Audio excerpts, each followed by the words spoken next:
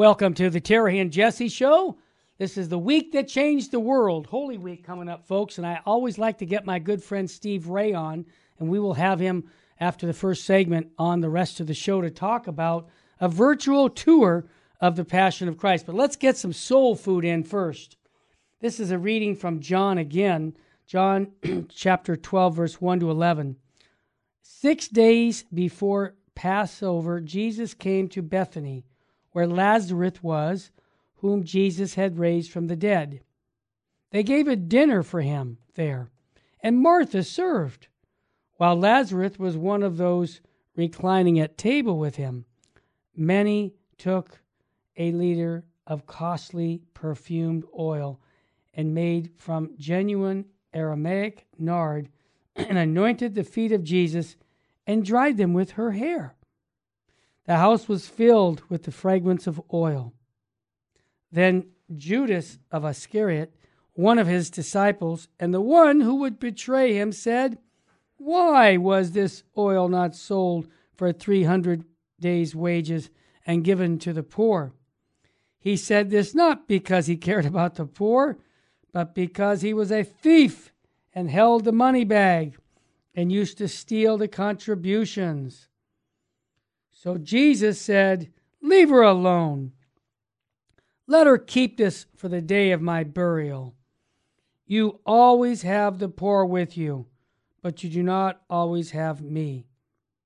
The large crowd of the Jews found out that he was there and came, not only because of him, but also to see Lazarus, whom he had raised from the dead.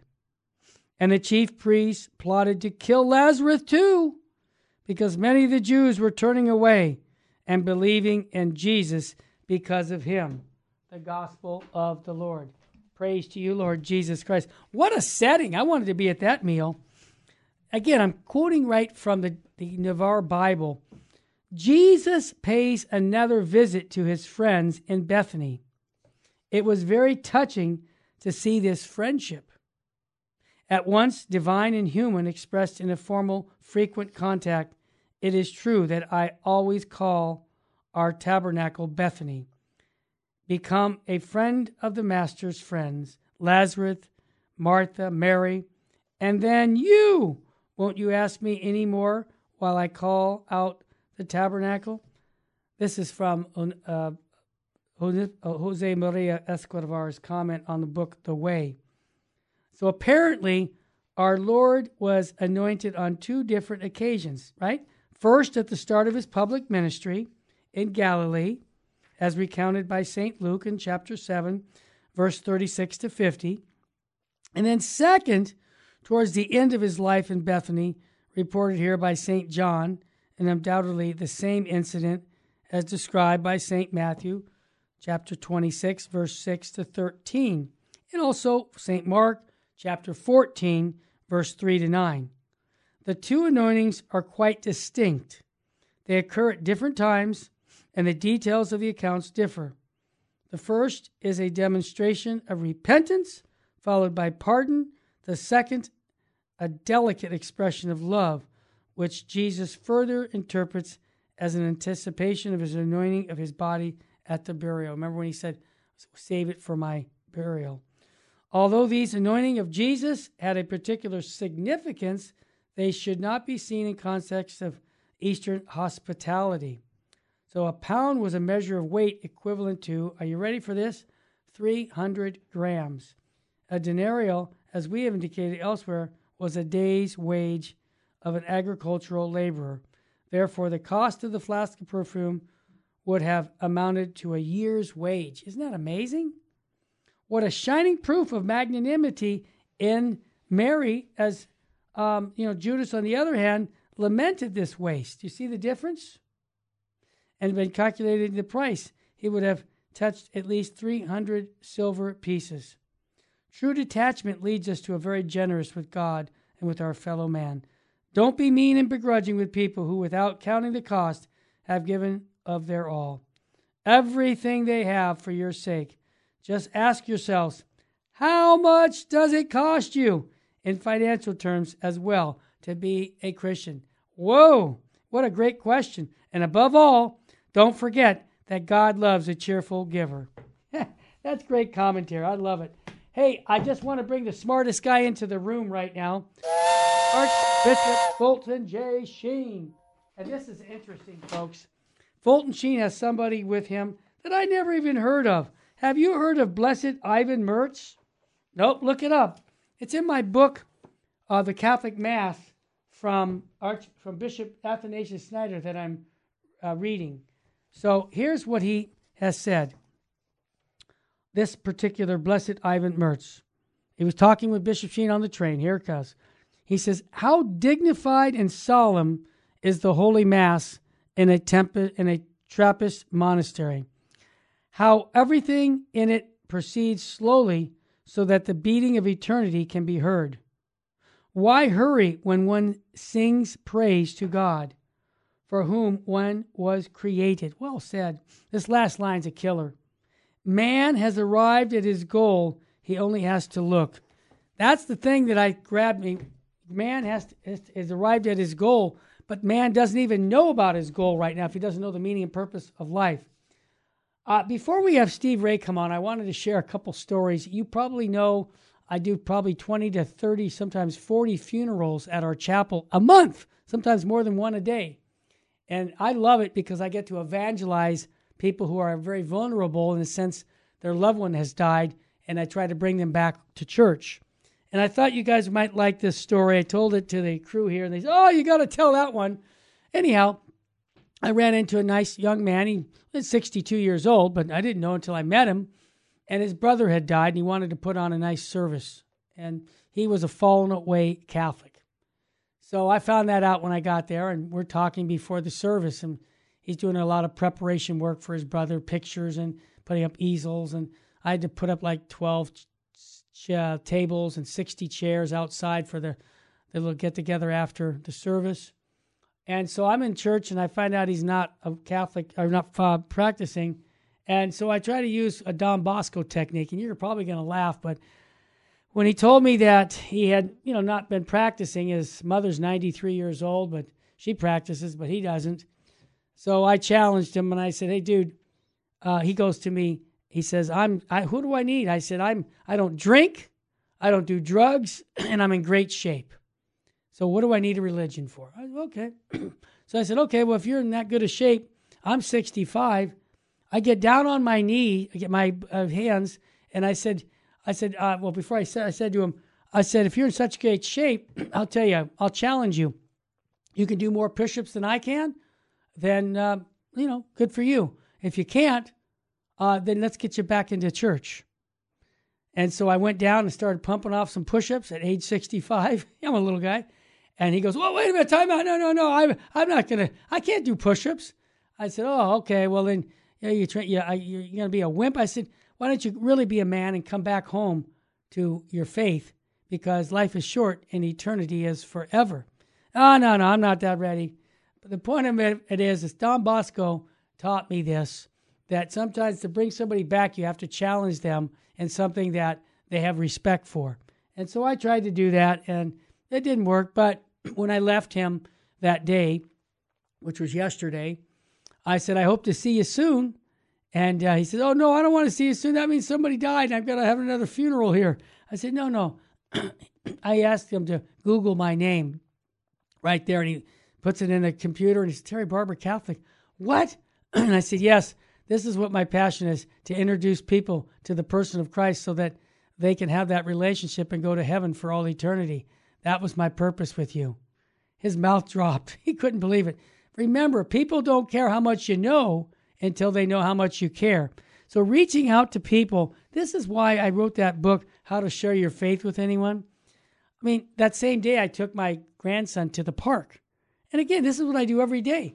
I get into a conversation at the park with the families that have little children, and then I give them a card for Virgin Most Powerful. I said, would you like to have something more that would help you in living out your family life? Here's Virgin Most Powerful card. Try it. It works. So anyhow, those are the stories I have. Last thing I want to share with you is a good news story.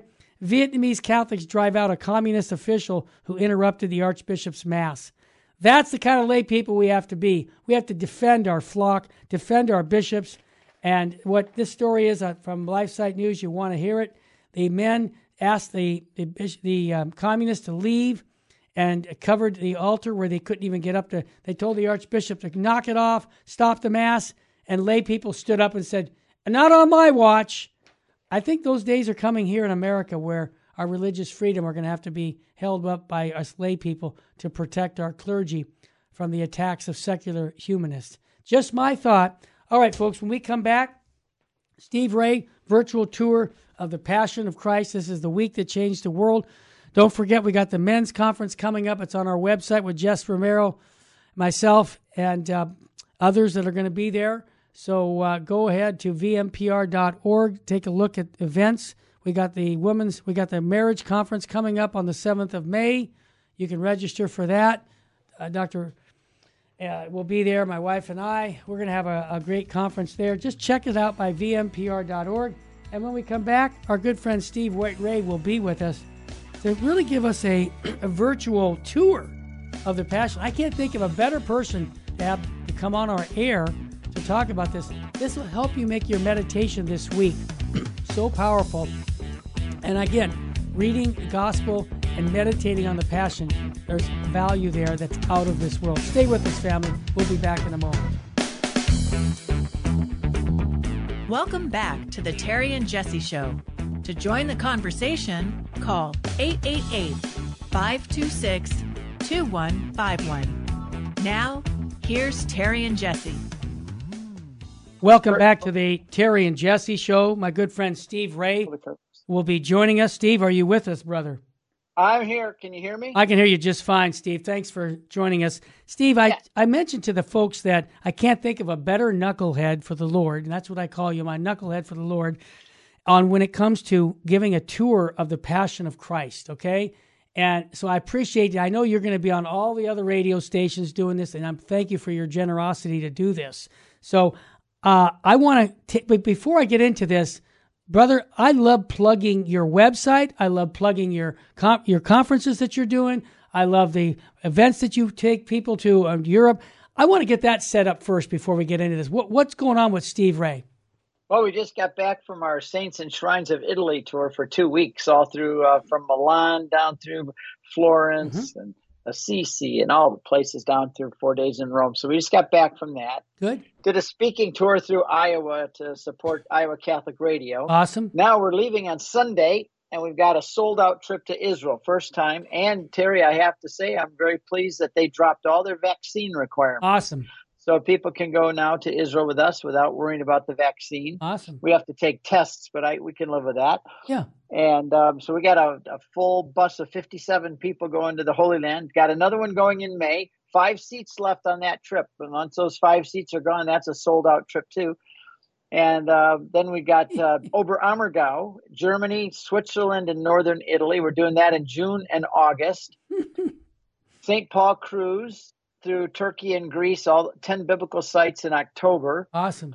And again to the Holy Land in September and December for families especially. And in November, we have Jordan and Israel. That's a long 2-week trip, but we're going to spend 4 days going through all the biblical sites of Jordan, cross into Israel, and then spend 8 days in Israel. Wow. So we're getting busy again, Terry, plus Praise over God. 20 speaking engagements around the country. Awesome, Steve. CatholicConvert.com, or what's another website they can go to? That's the one, CatholicConvert.com. All right, There's a big pilgrimage banner on the top. Go to that, and it'll take you to Footprints of God, which is my pilgrimage site. Great. Steve, I call this the week that changed the world, okay? Why would you call it that, Terry? My goodness. Because it did. It changed everything.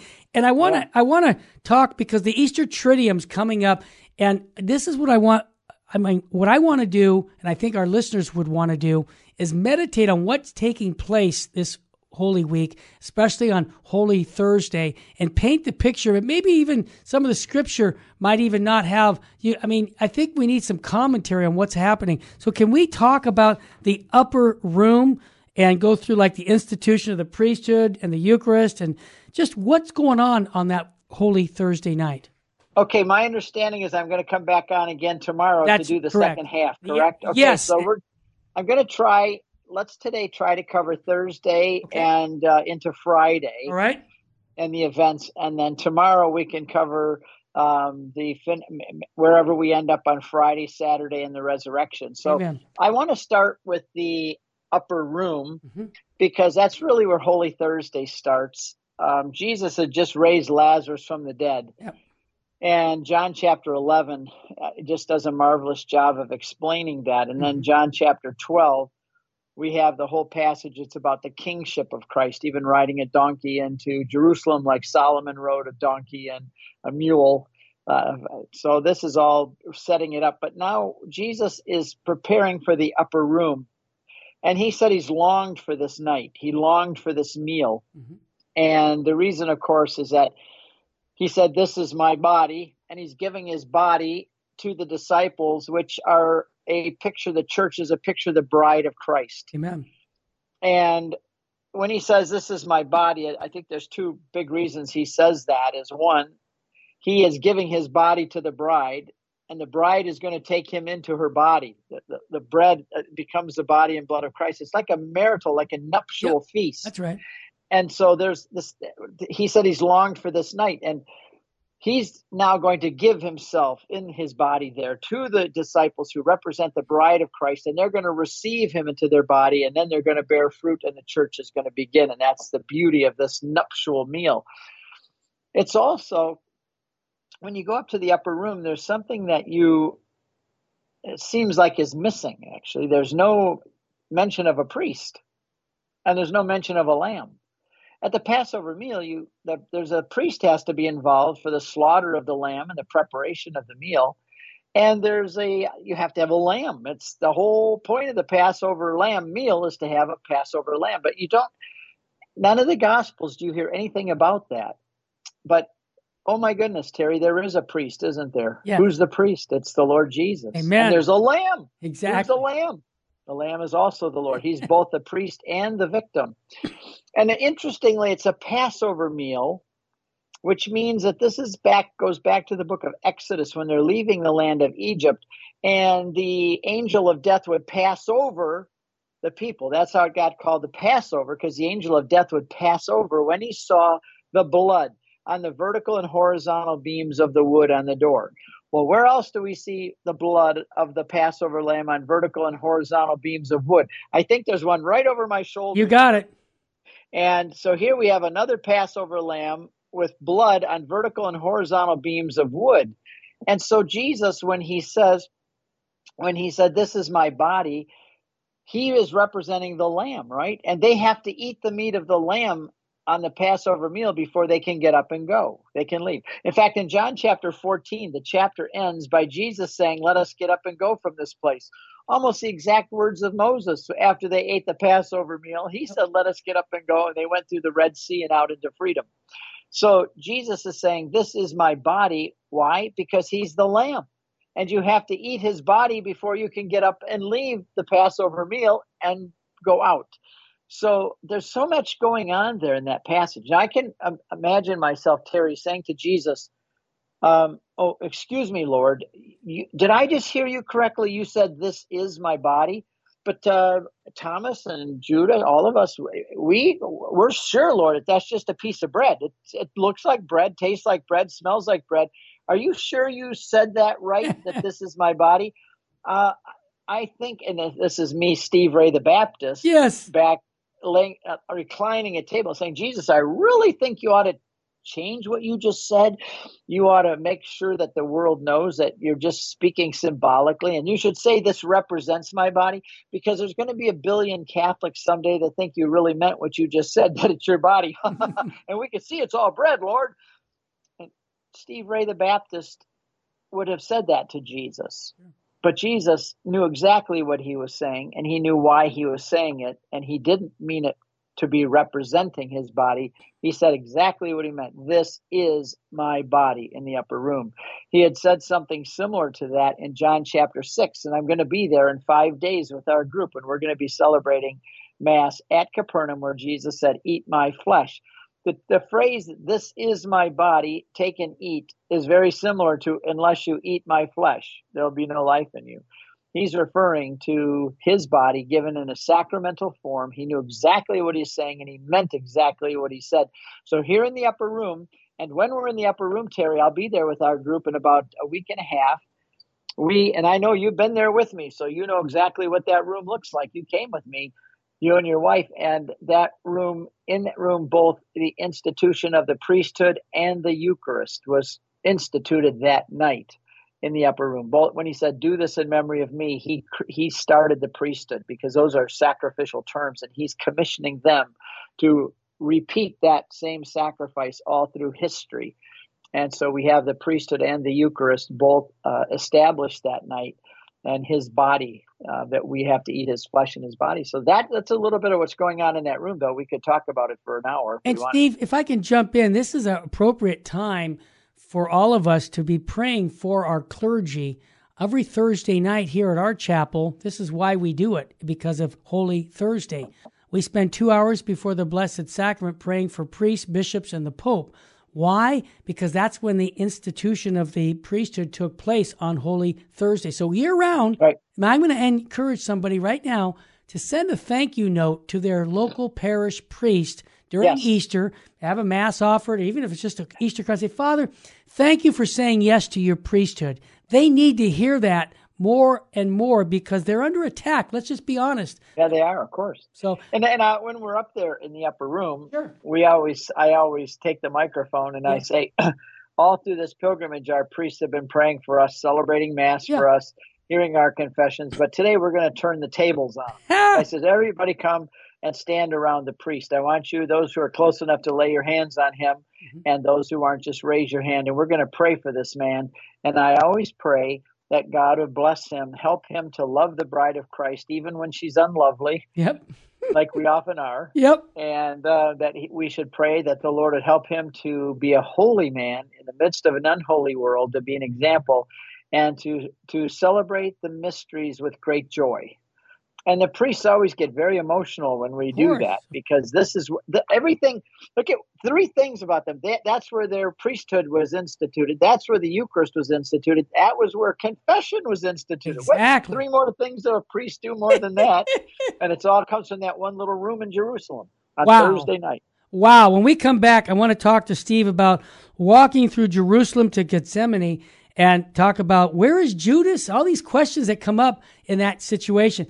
I want to also recommend, folks, that Jess Romero and myself, we're having a men's conference in June. Go to vmpr.org to sign up, whether you want to be there in person or you're halfway around the world, you'll be able to watch it.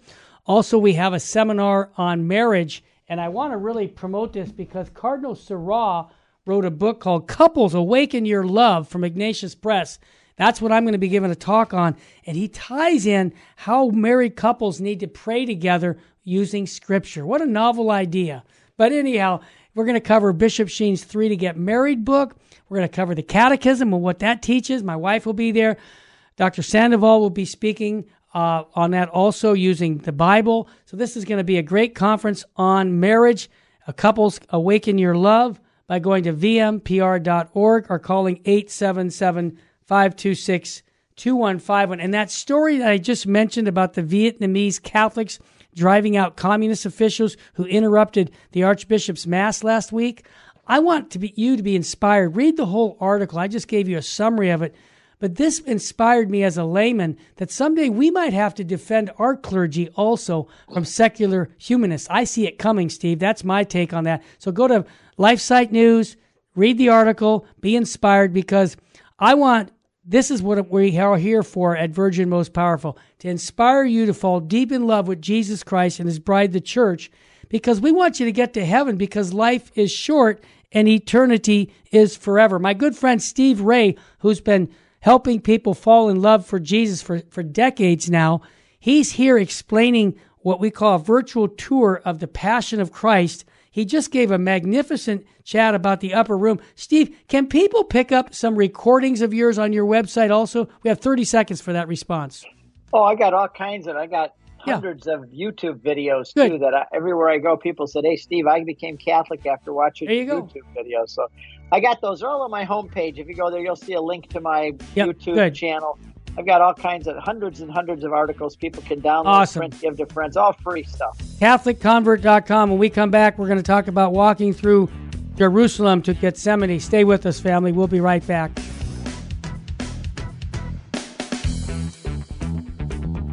Welcome back to the Terry and Jesse Show. To join the conversation, call 888-526-2151. Now, here's Terry and Jesse. Welcome back. Jesse will be back on Wednesday. We're talking to CatholicConvert.com website. Yeah, I like to promote him, can you tell? It's Steve Ray, my good friend. I think the world of this man because the good work that he's doing in introducing people to the person of Christ. Steve, let's go through walking through Jerusalem to Gethsemane. What's up on there? Okay, so they're up in the upper room, and the Passover meal is ended. Judas has left. Mm-hmm. He got up and walked out. Bad thing to do. Bad man. Mm-hmm. And so I say the way I say it to the grandkids, bad man. Going out to betray the Lord after having been with him for 3 years and seeing all the miracles and so on. It's an astounding thing he did. But he leaves and goes out. I find interesting people don't pay attention to this and people aren't sure what to think about this. But right before Jesus, after he finishes the Passover meal, right before he leaves, he said, "How many swords do we have?" And they said, "We have 2." He said, "That should be enough. If you don't have a sword, then sell your cloak and go buy one." And so I mean, that's very interesting. Oh, yeah, it is. I'm sure there's a lot of people that would love to erase that out of the Gospels. But anyway, that's the last thing that they say before he says, "Let us go from this place." And now they're going to walk. One of the nice things about being in Jerusalem a lot is you get the proximity and the location of places. He's up on the top of Mount Zion, which is inside the walls of Jerusalem. And he's going to now walk through Jerusalem, go down past the temple into the Kidron Valley, outside the gates now, through the Kidron Valley, and then up into the Mount of Olives where Gethsemane is. And there's a lot you can learn about reading, for example, the Gospel of John as you follow him as he leaves. He's talking to them, and he starts to talk in chapter 15 about the vine and the branches. Unless you abide in me and I in you, you'll bear much fruit. Interesting enough that he's right at that point passing the temple. And we read in Josephus that in the front of the temple was a facade that had huge golden clusters of grapes, the size of a man. These huge clusters of grapes were showing that if you abide in the temple and with the presence of God in the temple, you will bear much fruit in this golden clusters of grape. Now, Jesus is telling us that he's going to become the new temple and that if we abide in him, we're going to bear much fruit. And this is while he's passing these huge clusters of grapes on the front of the temple. And then he starts to pray the high priestly prayer in John 17. He prays for the consecration of himself coming up for the sacrifice. He prays for the 12 priests that are with him. And then he prays for a third category of people, those who will believe through your word. Who's that? That's us. We who believe through his word. So people don't realize where that took place. Jesus is walking past the temple. Where does a high priest pray the high priestly prayer? At the temple. He's there at the temple praying. And one of the interesting things is that he prays for all of those who will believe through your word. He has every single one of us in mind because he's God. He prayed for you, no matter who you are listening. If you're one who has believed through the message of the apostles, he prayed for you by name that day because he already knew you in his divinity. He knew you. So he's going past the temple praying, and he goes down through the Kidron Valley and into a garden called the Garden of Gethsemane. It's very interesting that he steps into a garden, because the sins of the world are going to fall on him in that garden. Whenever the Bible refers to garden, it's always trying to trigger your memory. What other garden might be the prototype for this one? What other garden might be the foundation that you're supposed to think about? And it's always the Garden of Eden. Of course. So here you have Adam, the first Adam, who in a garden at the tree of life brings about death. Now we've got a new Adam in a new garden, and he's now going to receive all of the sins of the world that the first Adam released. And he's now going to take that into his body. And in 2 Corinthians 5:21, it says, he who knew no sin became sin for us. He didn't become a sinner. He became a sin bearer. Like there was a goat called the scapegoat. And on the Day of Atonement, the priests of Israel would pray over that goat, put their hands on his head, and all the sins of Israel would be placed on that goat, and they'd send the goat out to die. Jesus is that scapegoat. All of the sins of the world are being placed on him, and then he goes out to die outside the city walls, which is to Calvary. So I think that, Terry, the Garden of Gethsemane was the real pain of the crucifixion, of the passion. I think that in Garden of Gethsemane, it was far more painful than the cross. People say, are you kidding? I saw Mel Gibson's movie. I saw how painful that was. What do you mean there was no whipping or beating in the Garden of Gethsemane? Yes, but think about who he is. He is the holy, holy, holy one of God. God has never called righteous, righteous, righteous, or love, love, love, or justice, justice, justice. But he is called holy, holy, holy, which means separate from sin. Imagine the second person of the Trinity, holy, holy, holy, taking on all the sins of the world into his body. What kind of psychological, emotional, spiritual pain that caused him. I think more pain for that than it was to have the physical pain of Calvary. And he says, the only time he ever prays for himself, my God, why have you forsaken me? Take this cup away from me. Please take this cup away from me. But takes a deep breath and says, not my will, but yours be done. It's what we should pray too. Lord, take this away from me. Help me. But not my will, but yours be done. I'm going to put myself into your hands. Now, why, interestingly enough, in John chapter 3:14, right before we read my favorite Bible verse, John 3:16, for God so loved the world, he gave his only begotten Son, whoever believes in him should not perish, have everlasting life, John 3:16. 2 verses before that, John 3:14, John says, as the serpent was raised in the wilderness, so will the Son of God be raised. And whoever looks at the serpent was saved. What is that about? Why is the serpent in the wilderness being used as an image of Christ? Because I think in the Garden of Gethsemane, when he took on all the sins of the world, he became, in a sense, the serpent. He took the sting of the serpent, all the sin and death that the serpent had brought into this other garden. The serpent now brings into this garden, but Jesus faces him head on. He actually incorporates all that sin into his being. It says at the cross, he destroyed the works of the devil.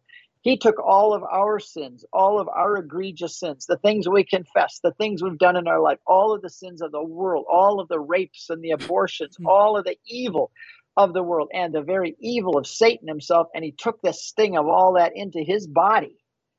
Only God could have endured that. None of us could have done that. And he was infinite, so he could take an infinite amount of sins into himself. And he became, in a sense, the serpent. He took it all to the cross and he killed it at the cross. That's why we have the snake as an image of Christ on the cross. And that happened in the Garden of Gethsemane, where all that sin, he became sin for us. Awesome. What about when Jesus was arrested and he's taken up to the holy steps to the Caiaphas' house for the trial? Let's get into that. In the Garden of Gethsemane, he prayed, and the three disciples, there's 3 locations there. One is there's a cave called the Grotto of the Arrest. That's where all of them went to sleep that night.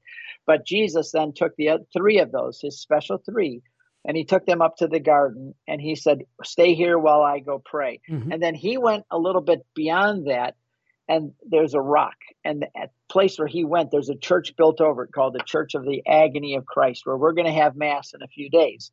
And you've had Mass with us there in front of that rock. You can touch the rock where Jesus wept. When he goes back from there to where the disciples are, they're sleeping. 3 times he does that. He goes back and he says, and he comes back and he prays again. Now, a lot of times we're accused of vain repetition in prayer. You Catholics, you pray the same thing over and over. You should never do that. And yet it said, Jesus prayed, Father, take this cup away from me. Father, take this cup away from me. Father, take this cup away from me. God says, Jesus, stop repeating prayers. No, Jesus repeated the prayers, and he is in agony. And they fall asleep, and he said, the hour has come. And Judas comes out of the darkness with a cohort. A cohort is 600 men. Wow. Now, I doubt that all of them were there that night, but it just shows you this was a big operation. the cohort came with Judas to arrest Jesus. And they did it at night because they knew that he was popular. People loved him. And if they came and got him during the daytime, it would have called a revolt. So they came at night to get Jesus. Judas kissed him. What an act of betrayal. Judas kissed him, and then they arrest Jesus. But I think it's interesting at that point, he uses the divine name, the tetragrammaton. I slipped my mind right now. But the divine name. Mm-hmm. And they said, who are you looking for? And they said, we're looking for Jesus of Nazareth. He said, I am. That's the name of God. Remember in Exodus, God says, my name is I am. That's my name forever. So Jesus uses that name. He said, I am. And they all fell down backwards. Yeah. Now, I think at that point, I would have said, hey, guys, we're making a big mistake. Let's get the heck out of here. But they arrest Jesus, and they take him now in chains back where he had just come from in the upper room earlier that day. They take him right back there because that's where Caiaphas's house is, the high priest. So they take him back through the Kidron Valley, up through the city of Jerusalem, past the temple again, up the Mount Zion, and there's Caiaphas's house. And there they punch him and they beat him and they bear false witness against him. And they punch him and I think there they spit in his face, and it's a very terrible, terrible thing. And his friends abandon him. Judas betrays him. Peter denies him. And the other 10, they scatter like scared chickens. John stayed pretty close by. Peter now is in the courtyard. And it says that they're trying Jesus, and Peter is cold. It says it's night and it's cold. Why does John say it like that? You have to read John's gospel looking for clues. It's cold and it's dark because Jesus is gone now. Exactly. And he's lonely and he's cold and he's dark without the presence of Jesus. So he goes to a fire of the enemy to get himself warm. And 3 times in front of that fire, he denies the Lord.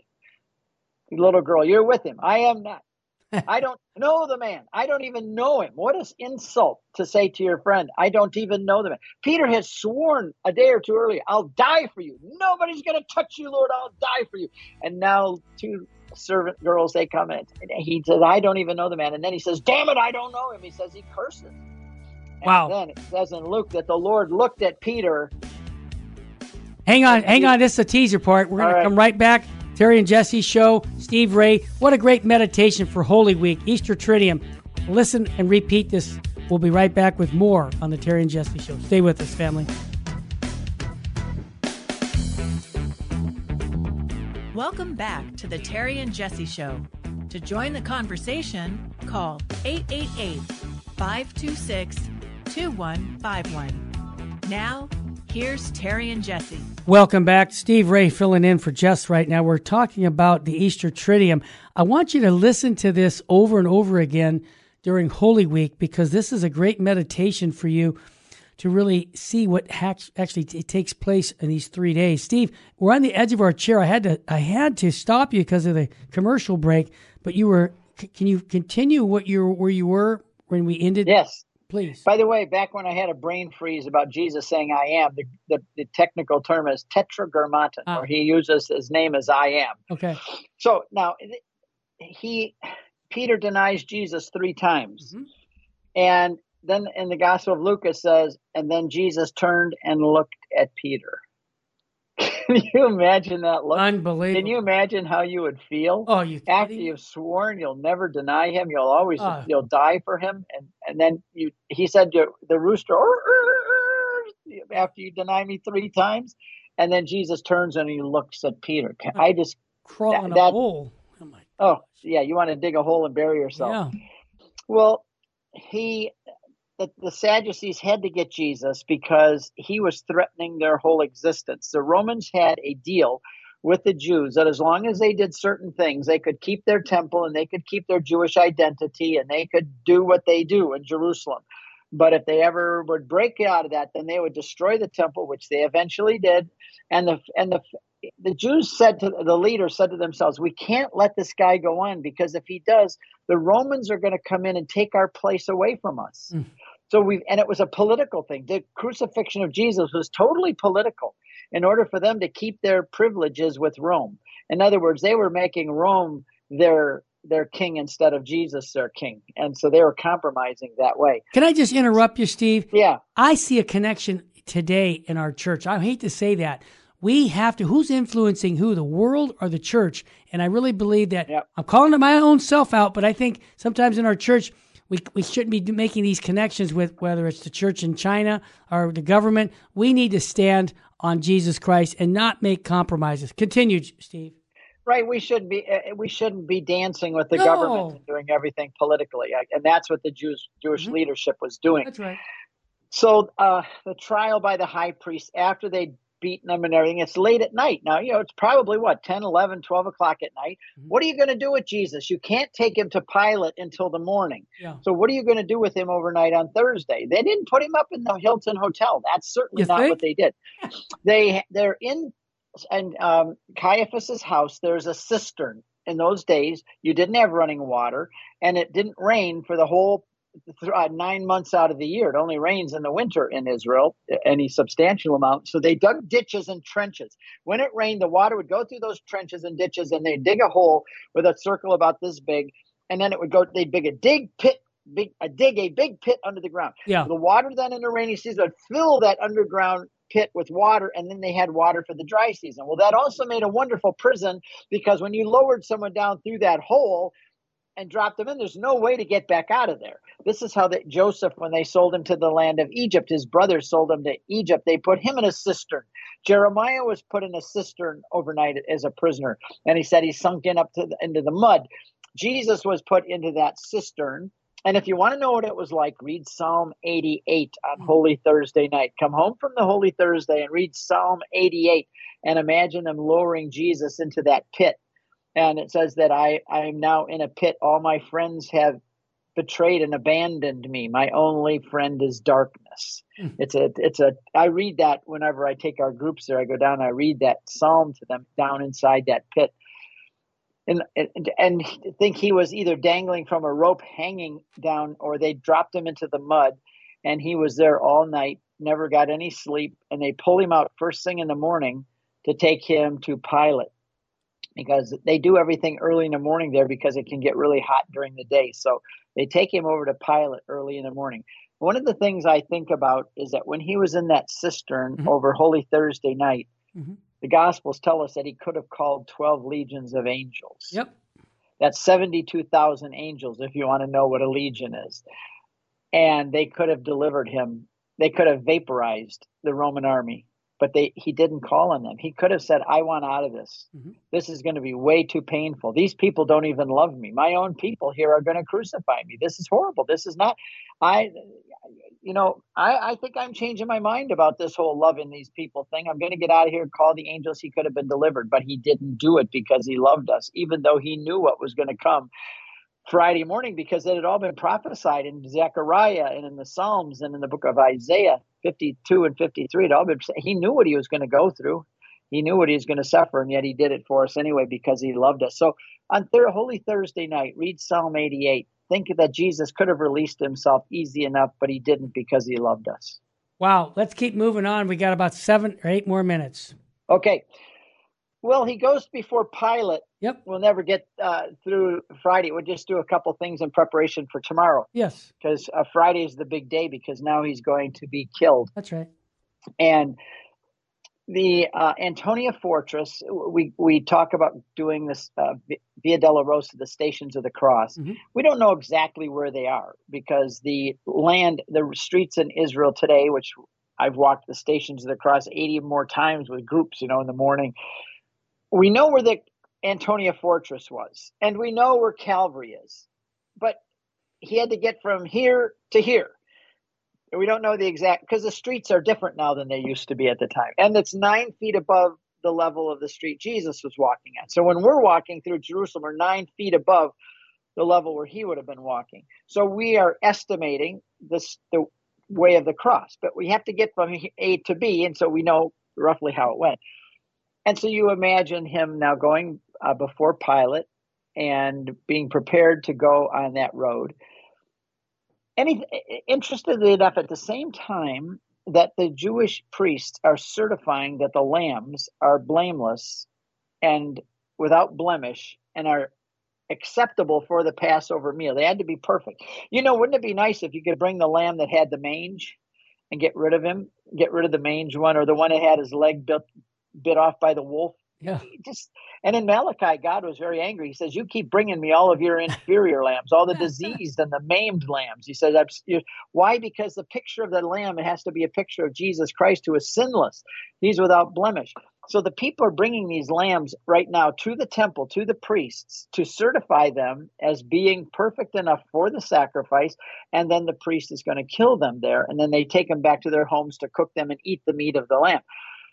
The interesting thing is, at the very time that they are on Friday getting ready these lambs and saying that the lambs are perfect and there's no blame, a stone's throw away, Pilate looks at the real Lamb of God and he says, I find no fault with him. He's blameless, he's spotless, he's ready for the sacrifice. Isn't that amazing? That is. But the people then are chanting, we want Barabbas, we want Barabbas. And there's two Barabbases there. They're making a choice between two Barabbases, and they pick the one wrong. What does Barabbas mean? Abba is father, Bar means son of. So Barabbas means son of the Father. Who is the true son of the Father? Jesus is. Who's the false one? Barabbas, the wicked thief. So they have a choice of two Barabbases, two sons of the Father, and they choose the wrong one. And they bring a criminal and let him go free. Well, they take the innocent and spotless Lamb of God, which Pilate just says, he's an innocent man. There's no capital crime here. I find no fault in him. I'm going to let him go. And they said, no, crucify him, crucify him. And, when we do that at Mass, Terry, when we as the crowd, when we read the gospel, I really don't like saying that. Yeah, of course. When the crowd has to, in the Mass, with the people, and we say, crucify him, crucify. I don't like saying that, but I think they'd have us do that for a purpose, to let us, it was our sins. Yeah. We were involved. It's our sins that put him on the cross. In a way, we said, crucify him because of our actions. And so anyway, before Pilate, his wife then comes out and says, don't kill this man. I had a dream. He's innocent.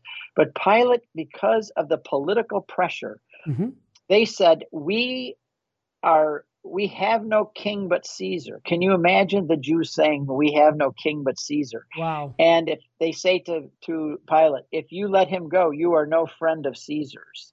That was a political statement. He had to let Jesus be crucified out of politics, out of political pressure. And so then he sends him off to be crucified. But first he scourges him. He says, I'm going to scourge him and whip him, and then I'll let him go, hoping that they would feel sorry for him being beaten so badly. We saw in Mel Gibson's movie, I think that's one of the reasons they let the Roman soldiers beat him so badly, is that the Jewish leadership would feel sorry for him and maybe just let him go. But they didn't. They wanted him dead. And so he ended up then getting him ready for death. Now, the mocking and the crown of thorns and the purple robe, they didn't do that for everybody. They said, so you're the king of the Jews? They loved it, these soldiers, because most of the soldiers were not Roman soldiers. They were conscripts that were conscripted in from Syria and Egypt, which are the perennial enemies of Israel, right? When now you look through the Old Testament, they're always fighting against the Syrians in the north and the Egyptians, and this is their enemies all around them. So now the army is made up of all of these conscripts. And so they said, oh, we have the king of the Jews in our hands. Oh, we're going to treat him royally. So they really went after him. They put the purple crown on him, and they put the crown of thorns on his head. And guys like us with no hair, we know, which guys that have a head of hair don't realize that when you bump your head, it really hurts, because the nerves in your head, and when it gets cut, the capillaries break. It's hard to get the bleeding to stop.